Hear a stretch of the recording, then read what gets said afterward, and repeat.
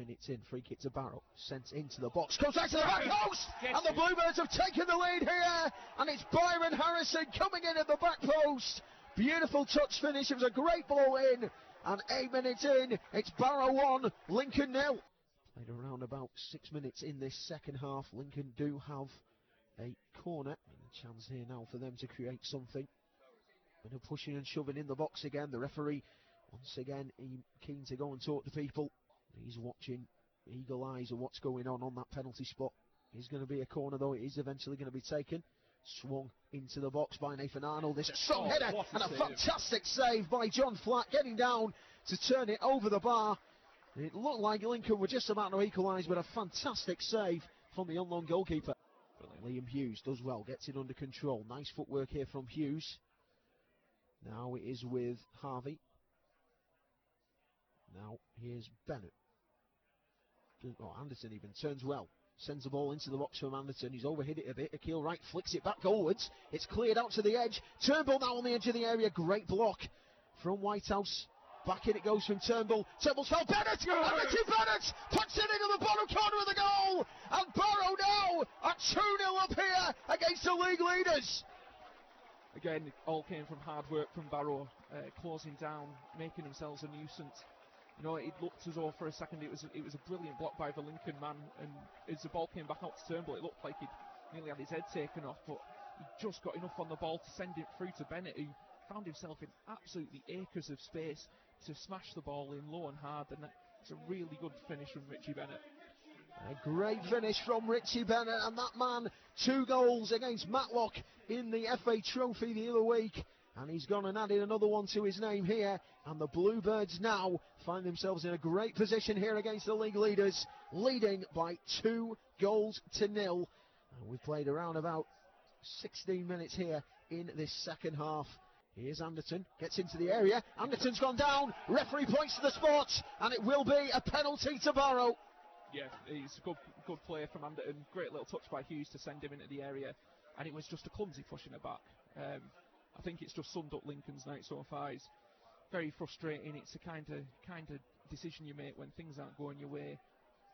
Anderton got past him, and it was needless shoving the back. Really, he was coming inside, but he was coming into traffic, and you know, it's from a Lincoln point of view, it's a very, very soft penalty to give away.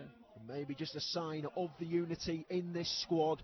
Straight away they grabbed the ball and they presented an opportunity to Ross Hanna to step up here and put the icing on the cake. The former Grimsby player. Can he make the wounds worse for Lincoln? Hanna steps up into the back of the net, and Barrow have finished it off in style in the closing stages of this game here in Holker Street. It is Barrow 3, Lincoln 0. Well, Paul, you must be starting to wish the BT cameras could turn up every week. 3-0 against East, will you now fill in 3-0 against Lincoln? Yeah, it seems to be that when the cameras come to to our ground, that we seem to put on a performance and get a good result. So just immensely proud of the performance tonight, and more importantly the result. When you come, we've had a little bit of a dip in performance levels, a little bit of a loss of form, and that's hindered results. But me personally, I've never lost.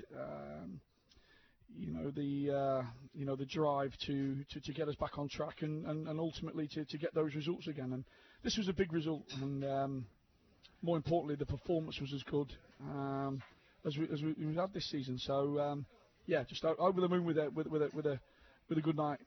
I mean, it was up there amongst the performances from early in the season. The intensity there, everything else, that must have been great to see. Yeah, look, when we play at that intensity, there isn't many people that can control us. It's getting the boys to believe and have that belief in that tenacity that we play at.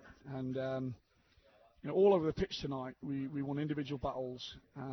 We worked extremely hard as an individual, but the shape, the sort of instructions that we're giving out were followed to the T. And I think that ultimately led to a good performance and a good result. Slight downside, obviously, the injuries to Byron Harrison and Jordan Williams. Are they worse than thought, or is it looking promising? It's early days yet. Byron took the ball in his face, but then all of a sudden went over on his ankle. So we'll assess that the next 24 hours. Jordan took a blow to the face, and once again, it's one of them that we're going to have to monitor. We hope not too bad, but with Ewan leaving us today, we had 19 players, tonight to pick from. That leaves us possibly sort of 17 for Saturday, but I'm sure both boys will give it a right good go, and if not, we'll look to to get bodies in that will give us a fresh impetus. Is there any close regards coming into the club, or is it still just a waiting? Yeah, look, I've been working for 5 or 6 weeks now, talking to agents, football clubs, players. We've lost out on a number of players. For one reason or another, it's one of those things where I don't cry over, I just get on with it. We have a number of targets that we want to get, and what a time to bring people in now with a result and a performance like that. It give the boys an absolute lift to see some good footballers and good people coming into the football club. Move on to another equally game at the top of the table against Forest Green.